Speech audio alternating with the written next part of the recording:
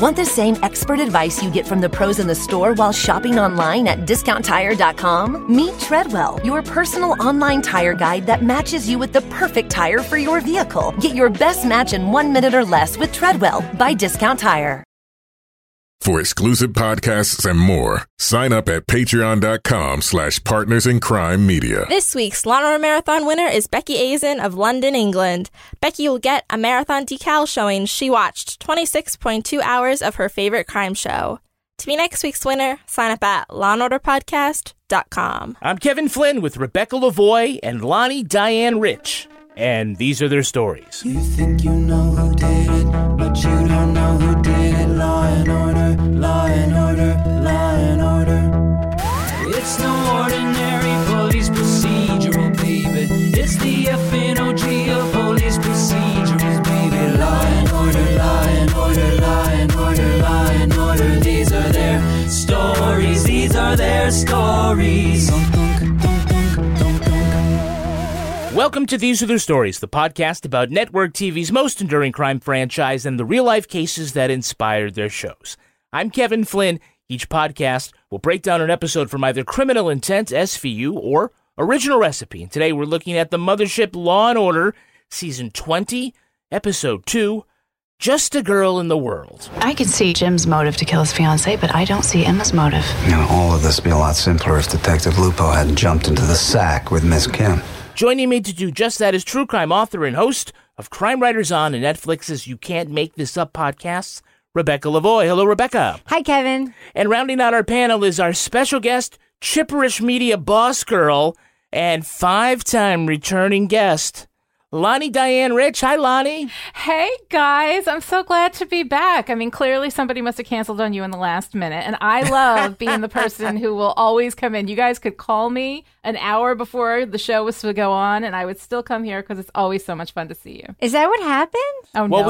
we have to give you at least 2 hours so you can watch the episode. That's true. And take my notes. And take your notes. Lonnie, you always say to love what you love, and we like to steal that line because it's really great. But what if you love a TV show that might have socially problematic elements in today's viewing? I think that is a great opportunity to do some learning and some introspection. And also, everything is complicated. Things are complicated. And just because something has some bad elements doesn't mean that it's not lovable in other ways. So acknowledging the problems and then, focusing on the stuff that you love about it, I think is the only way to handle it. I say that as somebody who talks a lot about shows from the 90s, Thank God. Yeah. Because we have a whole podcast about very problematic TV shows. Well, I wasn't talking about Law & Order. I was talking about Mr. Rogers.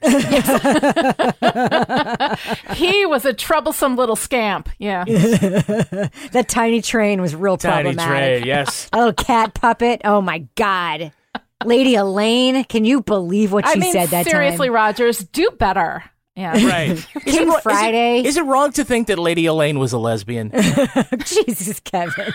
No, she's not a lesbian. King Friday, so patriarchal. Yes. Now let's take a look at the first half of this episode, Law & Order Season 20, Episode 2, Just a Girl in the World. Crime scene investigator Daisy Chow is having a really bad week. First, she tries to move a decomposing body and rips the leg right off the body.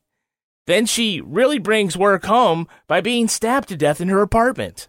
Her fiancé, Jim, the graphic artist, doesn't have a really great alibi for the weekend her body was sprawled on their floor. I left Friday night, around 7. Daisy wasn't home yet. I went to my parents' place in the Adirondacks. You stop for gas or go through any tolls? No, I took the Taconic. Okay, we're going to need to talk to your parents. They weren't there. It's just me. Lupo and Bernard learned before Daisy's death someone bought a size 2 Victoria's Secret red baby doll with her gift card, and $1,800 was withdrawn from her bank account. They're ready to pounce on Jim when they get a call about another Asian woman being attacked with a knife. Emma Kim is a young music critic for a magazine with a rare kidney disease, expensive medication, and eyes for character actors who play Jesus in TV miniseries. Emma says her attacker was a livery driver who had a thing for Asian girls, wore sandals, and liked Tweety Bird. She's too scared to go home, so Lupo says, hey, why don't you spend the night at the precinct? It's fine. Her description leads them to Nestor Maldonado, and Daisy's former co-workers in the lab find her blood in the guy's car. Emma comes in for a lineup, and before picking out Maldonado, she holds hands with Lupo. She asks the cops for a ride home, and Lupo offers to take her. When they get to the apartment, Emma invites him in for tea, and the T stands for trim.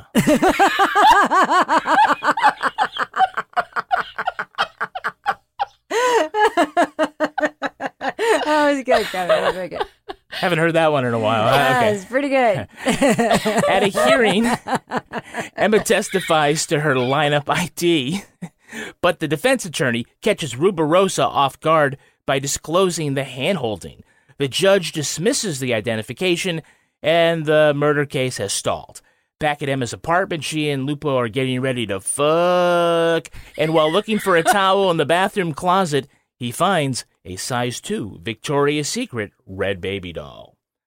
All right, you know this is going to be a batshit crazy episode when they literally rip the leg off of a dead body. On 3. 1, 2, 3. No!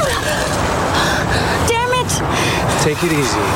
This sucks, Colin. It totally sucks. So I have a question. Is this not Daisy's job? To rip legs off? To be at body scenes, yes. Right? So why are they acting like it's the first time this has ever happened to either one of them? Like, this is their job, right? Do you think, Lonnie, I mean, not having worked as a medical examiner, do you think it's common to pluck limbs off of dead corpses like the tail off a hamster? I would imagine that if she had been doing that job for a while, that she would have seen a lot of things like that. I will say that when I was watching it and the leg came off the dead body, I just, and this is in the first 30 seconds of the episode, I just screamed and I was like, what in the hell are these people making me watch? Did it seem like they were being careful with that potential crime scene to you guys? No, the other guy was trying to wedge the body out of the muck with a pizza peel, it looks like. This is one of those situations, we've seen so many episodes of this show. Yeah. When they don't let anybody walk near a body, they pick up evidence with a pencil so that nobody will touch anything. She literally ripped a leg off of the body trying to pull it out of a hole. What is going on in his office? There's got to be so much paperwork that goes with that. There's a lot in this episode that has me asking questions like, was this a rough draft done in a couple of hours that they just said film it and let's move on? Yes. Look, IMDb has searchable tags for the different episodes. Yes. It lists, I don't know if you knew that. This episode's tags include con woman, white tea, Tweety Bird decal, painful sexual intercourse, and leg pulled off. In all of IMDb, leg pulled off is in 5 other movies. Yeah. I think one of them is Cockneys versus Zombies or something. How many of them are Thanksgiving movies? No.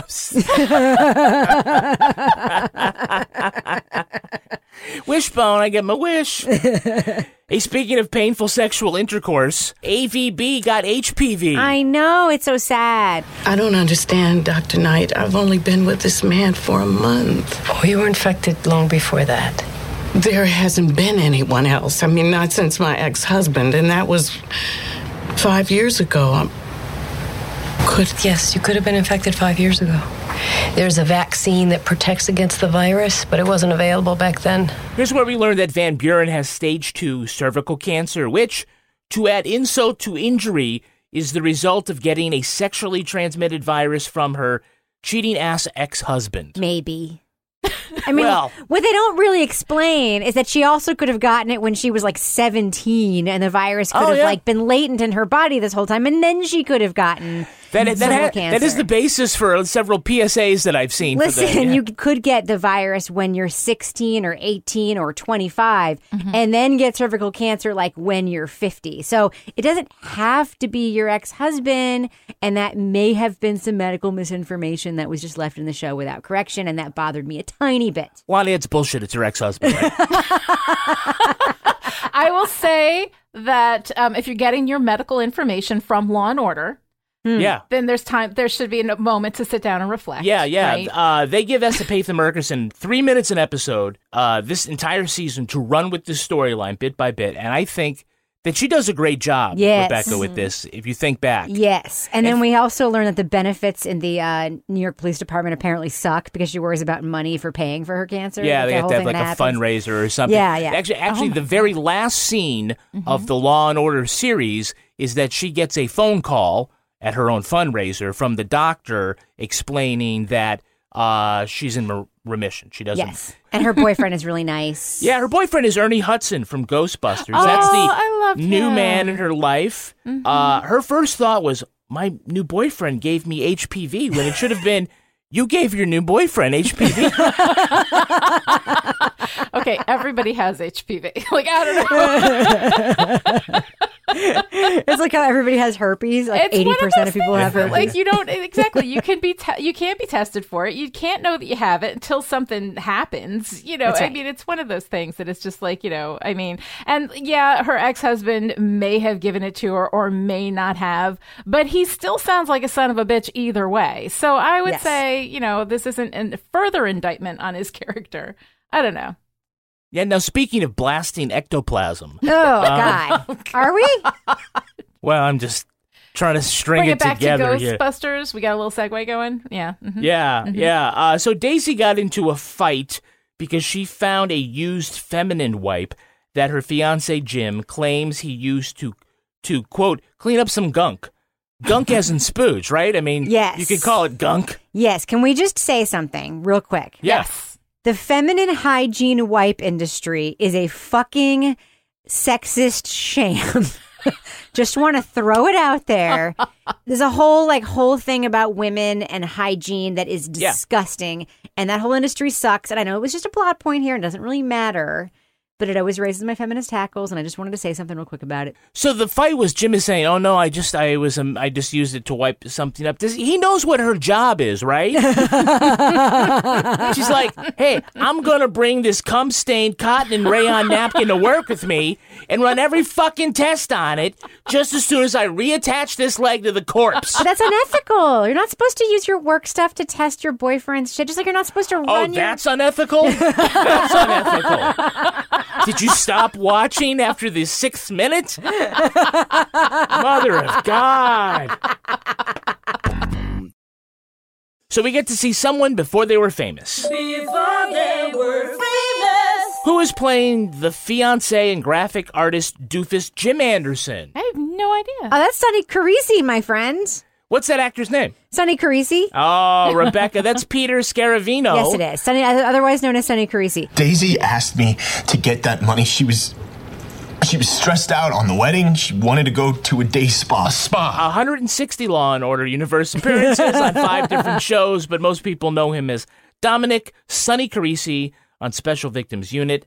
His IMDb page says that he is best known for his performance in the movie Deception. No, it doesn't. In which he played a desk clerk. Someone is not keeping up on their IMDb page. But seriously, this guy went from being the scumbag guy who draws to being a DA. I am very proud of him.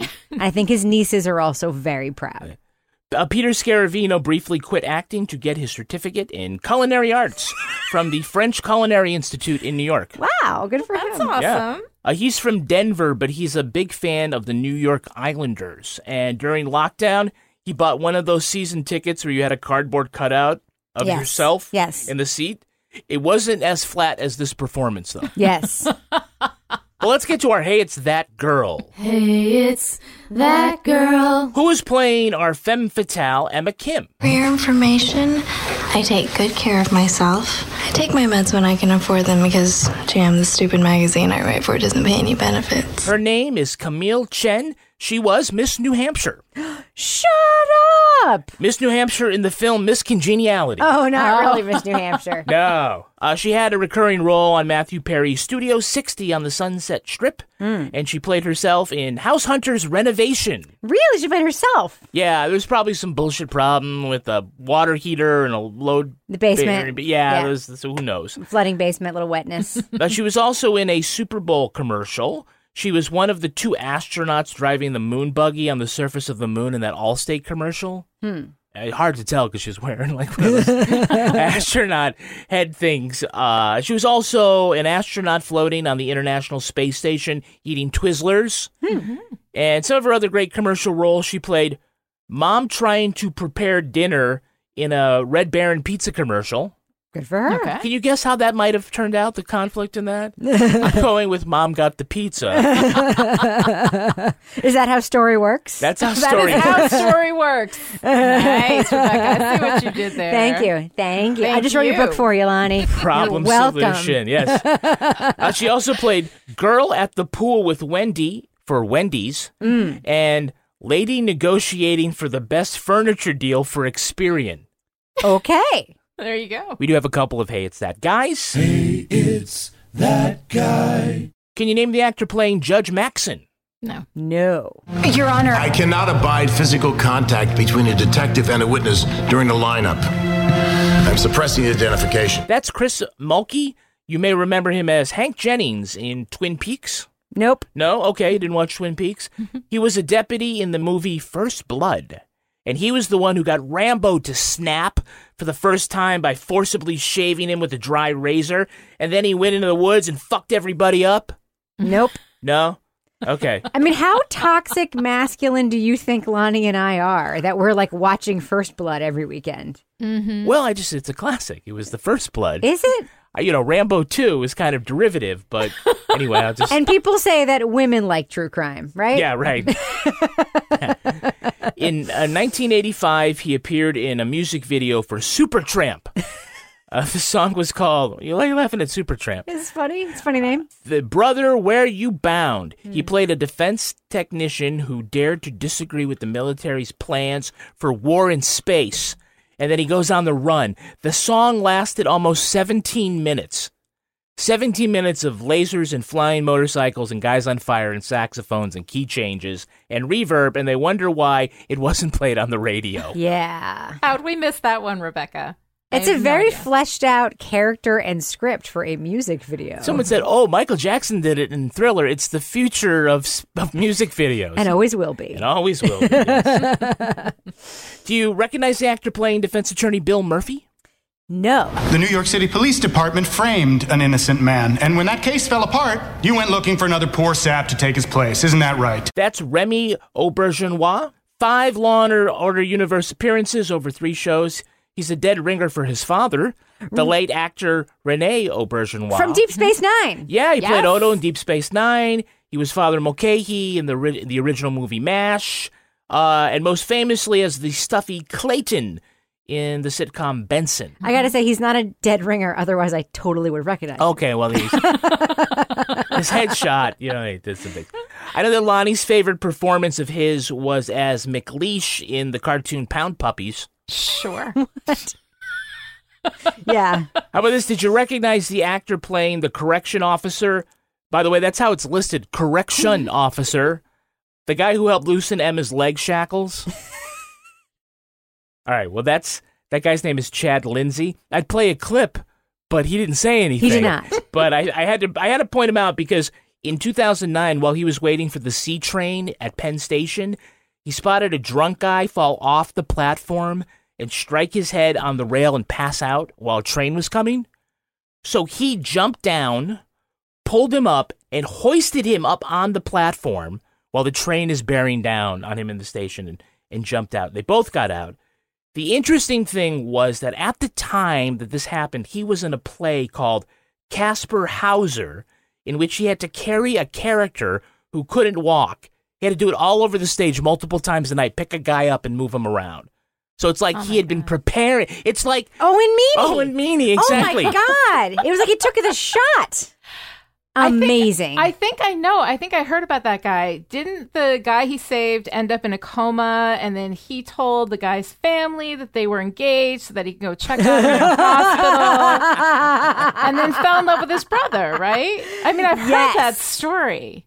Yes. Yeah. Okay. Yeah, it kind of happened while I was sleeping. Yeah. Amazing. Yeah, the play he was in was called Caspar Hauser. I'm just glad he wasn't appearing in Stomp. Bernard can sense that Emma is getting too friendly with Loops. You think? He calls him Loops. And he has this remark. I see where this is going, Loops. The next thing you know, she'll be friending you on Facebook. Funny. What year was this? 2009, 2010. That's about right, yeah. Yeah. Hey, next thing you know, she's going to like a whole bunch of your photos on Instagram. But like photos from like 3 years ago, she had to scroll down a whole lot and it's creepy. Instagram wasn't there yet, my friend. Facebook was new. Remember, MySpace was 2007. Facebook was invented like 2007-ish in the college campus situation. So this is really, Facebook is new. It's like the that height was a hot, of Facebook. Yeah. Hot new reference in 2009. Very impressive, cutting edge. They weren't even using fake social media names like FaceSpace yet on Law & Order.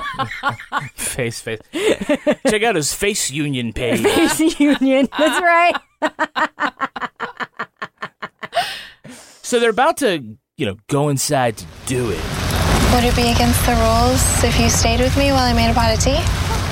They signal that they're going to get it on by doing this 1940s cinematography thing where they have like this rising crane shot looking down and then fading to black. But when they did that, I noticed that Lupo follows her into the apartment and then leaves his umbrella outside on the stoop. I mean, this is New York. Is he expecting that umbrella to be there when he gets out? Sure. What? Really? Is it like City Bike where you just like dump it on the street and someone, when you're done with it, and someone else gets it when they want it? What do you think about the world, Kevin? There's people just like waiting around, waiting to steal umbrellas constantly. You can leave your umbrella outside most places. It'll be like, who's going to take an umbrella? Somebody who doesn't have one and it's raining. The actual fuck. So back at the apartment, Emma hints that she needs money because she has a rare kidney disease and can't afford her medications. Thanks, Obama.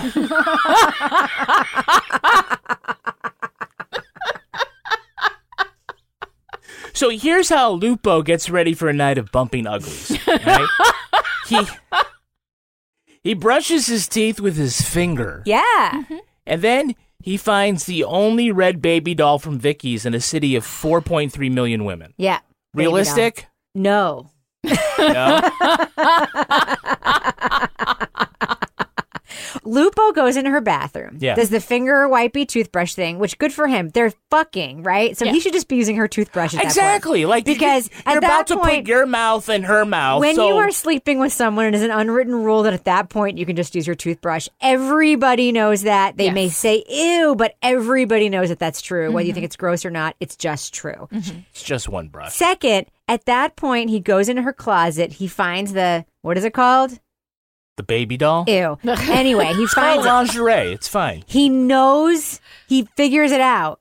Yeah. And then he gets into bed with her anyway. I am so tired. I mind if we just hold each other tonight? Well, He's of a guy. course he does. Is that a man move or what? Well, and you know, he woke up the next morning and was like, I'm gonna get one more in before I tell the story. He's like, this is how we're supposed to believe he has ethics, because that night he's like, how about we just cuddle, right? Exactly. So like, but you're still in the bed with this woman who you suspect of being like, if in cahoots, if not a stone cold murderer. Yeah, like, isn't that the point where you say, hey, you know what, got a meeting early in the morning or whatever? He's the only guy in the world who doesn't have the ability to come up with some lame excuse to get out of a woman's bed. Right. Yeah. He just wanted to get in one more time in the morning. He's going to pretend he forgot. Right? Yes. That's right. He's going to get up in the morning real quick, do a little brushy with the finger again, get back into bed, pretend he forgot, and then go to work and be like, oh shit, you know what I just remembered? Realized. Hey, if it works out, he's got to put more than toothpaste on that finger. Also, real question, Lonnie. Yeah. Do you keep your nighties in your bathroom closet, or do you keep them in a chest of drawers in your bedroom where you sleep Yes or no?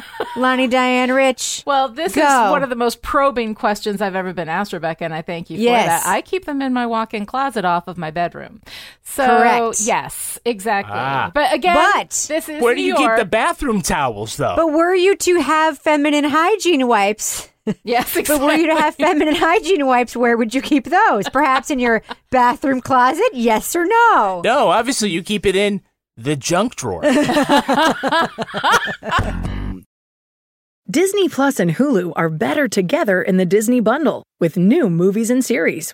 On Disney Plus, experience the full Taylor Swift The Eras Tour, Taylor's version, with new main show performances and acoustic collection. On Hulu, follow the fantastical evolution of Bella Baxter, played by Emma Stone in the award-winning film Poor Things. All of these and more streaming this month. Get the Disney Bundle with Disney Plus and Hulu. Terms apply. See DisneyBundle.com for details.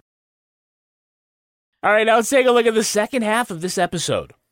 Lupo suspects his new booty call may have something to do with Daisy's murder, and Bernard flips his shit about it.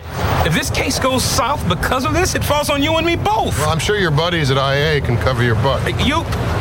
You see the defiant ones? Tony Curtis and Sidney Poitier? Yeah. Yeah, well, we are chained in this together, partner. When you cross that line, you bring me with you.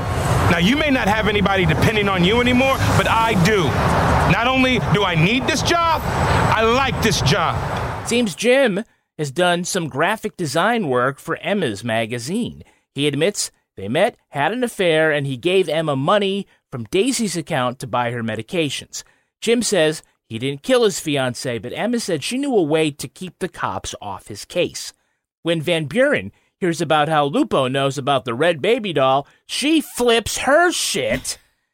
That night, at Emma's apartment, Cyrus is wearing a wire, but he can't get her to say anything. The squad arrests her anyway and finds the lingerie and the receipt from Daisy's gift card. Emma says she's not the killer. Jim says he's not the killer. What about Maldonado, the guy you already arrested and said was the killer? Well, the crime tech admits to planting Daisy's blood in the car, hoping it would put his friend's killer away. DNA evidence from that discarded feminine wipe proved that Emma and Jim had sex and that Emma doesn't have the kidney disease she claimed. Lupo and Bernard track down former lovers who say she conned them out of money to pay for other fake illnesses. Daisy was about to discover her grift, and that's why Emma killed her. At trial, Lupo has to admit to breaking his oath by sleeping with a witness, which, come on, for New York, is probably the least horrible thing that they do. On the stand, Emma spins a tale that Lupo extorted sex from her, and just as Cutter has her backed into a corner of her own fabrications, Emma turns to the judge and says, you said we were going to spend a weekend together. And the judge flips his shit. He threatens a mistrial, but Cutter says, now let's keep this crazy train rolling, see where it goes. Back on the stand, the prosecutor goads Emma into claiming, the judge wants me, Lupo wants me, Jim wants me, all these other dudes want me, even you, Mr. Cutter, want me. Which she punctuates by grabbing her crotch and moaning on NBC. Yeah. The jury convicts her for the murder, and even while she's being taken away, Emma is flirting with the correction officer. So, why would Emma think a guy who draws pictures for a music magazine would have the deep pockets necessary for this grift? Very good question. That is a plot hole, especially when you see all of her handsome and well-dressed ex-boyfriends. Plot hole. Yeah. Good point, Kevin. Good point. I guess they need a story doctor for that one. The chronic kidney disease, right? Yeah. First of all, that is the generic brand name for whatever it is that she might have had.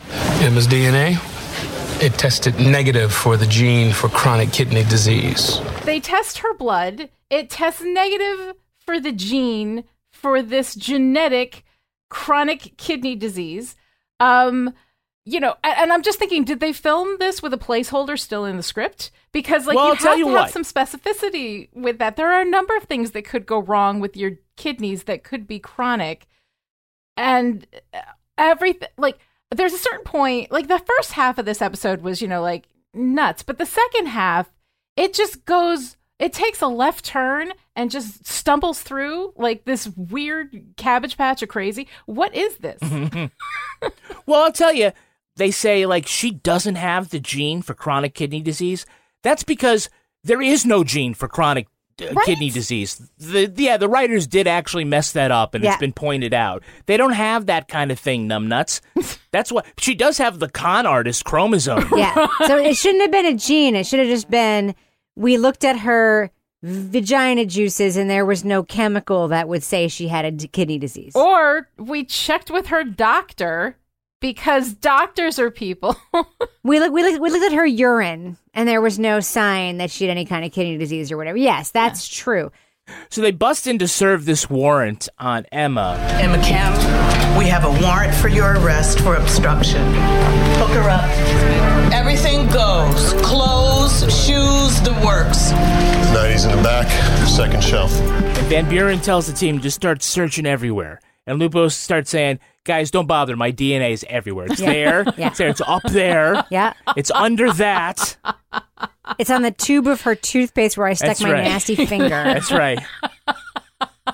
It's inside the refrigerator. Do not bring the black light, guys. Do not bring the black light. Yeah.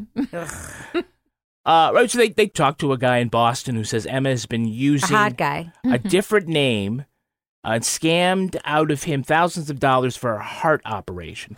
I got a call a couple weeks ago about Emily from some woman. Message said that she was a police technician, Daisy something. Daisy Chow? Yes.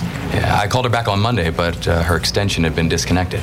That was the day she was murdered. Is the first thing you do when a colleague dies is disconnect their phone? It's fucking cold-hearted shit, man. Disconnect her phone immediately. That is some cold-hearted shit. That's like when you're at work and like the day somebody is either fired or quits that day, it's like, so-and-so has left Slack. That is some cold-hearted shit.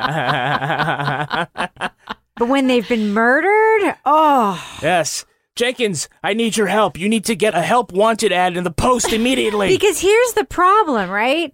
The reason that so-and-so has left Slack when they've been fired or quit is for security reasons. Daisy's dead. Like, she's not going to be hacking into, like, the company voicemail anytime soon, man. It's okay just to, like, let it ride for a few days. It seems like you still would want to check who might be calling. Exactly. Right? Well, she's dead. It's also an unrealistic amount of competence. Like, you've worked with people before, right? Yeah. They can't get the stuff that they're supposed to do, that they're expecting, that they know is due on a particular day. When something happens that's a surprise. Says the woman who owes her publisher something. I know whereof I speak is what I'm saying. And these are public employees, too, right? Someone might be calling saying, where's that leg? Yeah. So on the stand, after she claims everyone wants her, and even Cutter wants her. You were gonna help me. This isn't helping me. I was gonna help you? You said. Why would I help you? Because you want it. You want this. She grabs her own crotch and starts flicking her bean right at NBC. Flicking her bean. Yeah, she starts to diddle her skittle. And just is like, oh. It was kind of uncomfortable. It was weird. It was kind of uncomfortable? It's like she all of a sudden turned into a nymphomaniac when that hadn't been what her character was, right? It wasn't like she couldn't control herself. No. Thinking about it? It was weird, right? It was completely weird. The whole thing was weird. When she turns to the judge and says, "Why are you letting him do this, Robert? You said you'd help me." Excuse me? You promised me. You said if I spent the weekend with you on your sailboat after the trial, you would help me. You gave me your word. Counsel Lynn Chambers. And then that's supposed to be some kind of excuse for doing the illegal thing? Like, it doesn't really matter if somebody told you to or not, which is all a lie anyway. But when she looks at the judge and says that, and then the judge is sitting there scandalized, like it isn't so completely obvious that this is the game that she's up to. And people who play these kinds of games are like a little smarter than that, or they wouldn't get as far as she got. So to suddenly take her character and make her into this like unbelievably stupid femme fatale. So I will say The judge move, as stupid as it was in this context, is something I've put in my pocket to like use maybe someday in my own life. Like if I'm ever really in a pickle, right? Yeah. Let's say I murder you. Okay. Hypothetically. And I am on the stand in my own defense, which I know my lawyer will tell me not to do, Right. but I will insist Yep. on testifying in my own defense because I'm a talker, as you know. Yep. I have filed that move away for future use. If it starts going poorly, really poorly. what would you say? Judge, you said if I got on the stand and like said this, that we could spend the weekend together. And he's going On to your be boat. like, exactly. I mean, I filed it away. I mean, What if you had a female judge? I have never seen it. I mean, I'll do the same Do thing. the same thing. Why I mean, not? Why All be right. so heteronormative, Yeah. Kevin? Just checking. Can we talk about I'm the challenging you. Don't challenge me. I'm challenging you. Yeah, angry. I got to say, though, like the sort of declining the penalty of the mistrial. I'm declaring a mistrial. So that she can do the same thing to the judge at a retrial? Your Honor, you'd be rewarding her bad behavior. You want to continue? Yes. If even one juror believes her outrageous accusations, it could hang the jury. I'll take that chance. I don't know. How about we just go back out there and see what happens? Yeah. Which is, the of fuck? course, the way lawyers are all the time. Lawyers never Yeah. plan anything out. They're always shooting from the hip, you know? Yeah, it's such a fever dream of an episode. Like, I have no idea what is happening here, or my only guess is it really reads like a first rough draft that somebody was brought in at the last minute and had to just write this up in about a couple of hours before they started to film. That's the only thing I can think of for how it got to that point at the end, where you're just like, you know what, fuck it, we'll just bring everything out. We'll have her touch herself in the middle of the thing. It'll be exciting, and then we'll just shoot another episode. You know? Yeah, and then we'll give her a feminine wipe, and it'll be all set. Give her a feminine wipe, and it's all done. Yeah. We have a woman who's in jail after a crime tech planted evidence to frame someone else. There was a constitutionally questionable search, and the judge declined to grant a mistrial after she threatened to fuck everybody in the room. Ladies and gentlemen, I give you Serial Season 4. She's got great grounds for an appeal. Disney Plus and Hulu are better together in the Disney Bundle with new movies and series. On Disney Plus, experience the full Taylor Swift The Eras Tour, Taylor's version, with new main show performances and acoustic collection. On Hulu, follow the fantastical evolution of Bella Baxter, played by Emma Stone in the award-winning film Poor Things. All of these and more streaming this month. Get the Disney Bundle with Disney Plus and Hulu. Terms apply. See DisneyBundle.com for details. Want the same expert advice you get from the pros in the store while shopping online at DiscountTire.com? Meet Treadwell, your personal online tire guide that matches you with the perfect tire for your vehicle. Get your best match in 1 minute or less with Treadwell by Discount Tire. I'm what you might call very good at hide and seek. And since we got Xfinity, we have Wi-Fi all over the house, even in my super secret hiding spots. So I can kill time in here by streaming my favorite... Ha! Found you. How? You left Find My tablet on. Get wall-to-wall Wi-Fi on the Xfinity 10G network. Restrictions apply. Not available in all areas. Actual speeds vary. Well, let's take a look at the real-life story that inspired this episode. What? It's time for Rip from the Headlines. What? No! You think you know who did it. You think you know who did it. But you don't know who did it. You don't know who did it.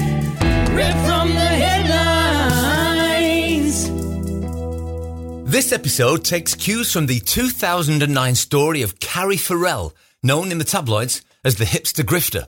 Farrell was a Korean girl growing up in Salt Lake City. After dropping out of school, she began scamming money from boyfriends she'd repay with rubber checks. When confronted, she held victims at bay with stories of being pregnant, having a terminal illness, or with aggressive sexual innuendo. Farrell was arrested for forging a Western Union money order, but skipped bail and fled to New York. The tattoo-covered, coffee-loving Farrell landed in Brooklyn hipster neighborhood. She was familiar to clubgoers as a party girl dying of lung cancer who talked her way into concerts and in the beds of rich men. Farrell got a job as an assistant at Vice magazine. A week into the job, the publisher Googled her name and learned she was wanted in Utah. Vice ran a salacious article on her, which spawned a tabloid frenzy. Carrie Farrell was recaptured, returned to Salt Lake City, and served 6 months of felony forgery charges. She made the headlines again in 2018 after being caught posing as a magazine correspondent at New York Fashion Week. By the way, what do you think the Vice headline was? What? It was, we hired a grifter. Of course. Of course. Again, yeah. All right, look, guys, you know me. I'm all for a woman owning her sexuality. You are. But when she uses it to deceive someone in furtherance of a crime, I think it gives us permission here at These Other Stories to evaluate that in the serious and sober manner in which we do things. So what you're saying is, are you saying that, like, this is one instance where someone owning their sexuality for reasons that may be nefarious gives you permission to say maybe that wasn't cool in that one instance? No, I'm just trying to say we're going to tell jokes about her now, okay? So okay, that's what you're saying. Don't at me, okay? Yes, got it. So the profile said that she had a come on, or she came on to one of her marks by writing a note on a napkin that said, "I want to give you a hand job with my mouth." Is she an alien? Is that how story works? Wow. Is that how story You know what I'm going to say? I think I can say with perfect confidence, that is not how story works. That is how curiosity happens, because I'm sitting here just like, how... Yeah, I mean, I guess that's not how hand jobs work either. It's like a very dry blowjob, is what it sounds like. Or a very wet hand job. Yeah. A very high friction. Yeah. Ugh. She also told the bartender that she wanted him to throw a hot dog down her hallway. Ah. No? That one is that something weird? Yeah. I mean, first of all, yeah, that doesn't imply anything sexy. I mean, no, it doesn't. That's like one of those jokes at the end of Grumpy Old Men. Remember, like, riding a skin boat to Tuna Town kind of thing? Like, there's nothing sexy. Yeah. Taking old one eye to the optometrist. Yeah. Yeah. Nothing hot there at all. While she tried to parlay her infamy into a job in the media... I mean, she did. She didn't try. She did. Yeah, well, this is after the thing came out. She was a YouTube correspondent at the New York Art Fair. You know who her co-host was? Tell me. DJ Mayonnaise Hands. Oh, my God.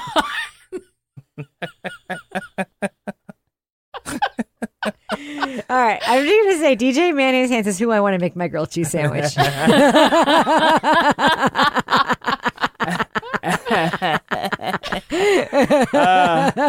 So Farrell is active on Instagram. Her handle is, ready? Hot Dog Hand Jobs.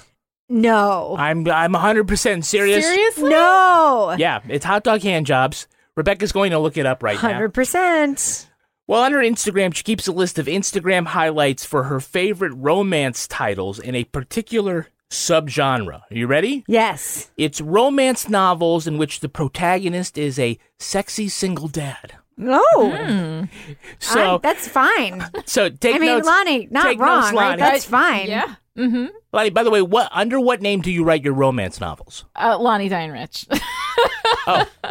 And Lucy March. I wrote some as Lucy March, too. Yeah, so okay. they're two names, yes. Mm-hmm. Gotcha. Okay, all right. Well, here are some of the titles. Most Eligible Daddy. Ooh. so bad. You think Baby Doll is bad? No, it Come is. on. It is. It's gross. Should another title. From Heart Surgeon to Single Dad. That just sounds like a bad heart surgeon. Wait. I killed your wife. Wait. Why are those Now mutually you're a single- exclusive, though? They're not. I mean, how do you go from one to the other? I didn't read the book, Rebecca. From heart surgeon to single dad. Yeah. Well, I think that if you have a really bad heart surgeon, you may wind up a single dad because your wife dies. Maybe. Right? Visited the heart surgeon, then became a single dad. Yeah. Like you're not the heart surgeon. I don't know. So drove to the heart surgeon, from the heart surgeon, and then became a single dad. Got it. Like a Dr. Death kind of scenario. Right. Got it. All right, here's some other ones. carrying the single dad's baby. Wow, I wonder what that one's about. Alaska Bound, the single dad's email order bride. Ooh. Email order, that's modern. Yeah. I like it. My favorite one, the single dad's virgin wife. That's so weird. That's very specific. The single dad's virgin wife. I don't know what to do with that. That's like babysitter porn. Yes. Kinda. Except married? That's a little weird. And based on kind of a bullshit concept anyway, but yeah. Yeah. How about this one? Carrying the single dad's baby. Yes. Okay, let's go back to that one. Yeah, that's probably the hottest of that entire list. Yes, let's be real. So. All right, well, that's going to do it for us. We want to thank our special guest, Lonnie Diane Rich. Lonnie, where can our listeners follow you online? Anybody wants to come find me can come to Chipperish Media, and you'll find all my podcasts there. I'm also doing a podcast on the Sandman comics and the TV show coming from Netflix. So check that out. That's Endless Podcast. And Rebecca Lavoie, how can listeners follow you? Well, first of all, just to note, Hot Dog Handjobs has been married for 10 years. Yeah.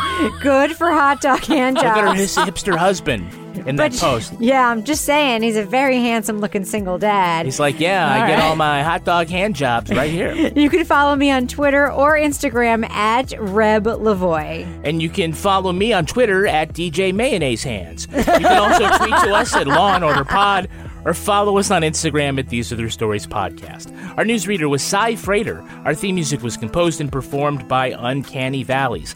Content assistance from Travis Roy. Lily Flynn handles promotions. To get ad-free episodes of These Are Their Stories a week early, sign up for Stitcher Premium. All clips in this podcast were used in compliance with the U.S. Copyrights Act fair use exemption for criticism and commentary. Go to lawandorderpodcast.com and sign up for our newsletter to be our next Law & Order Marathon winner. These Are Their Stories was recorded in the Yoga Loft above the Bodega in Bay St. Louis, Mississippi studio and is a production of Partners in Crime Media.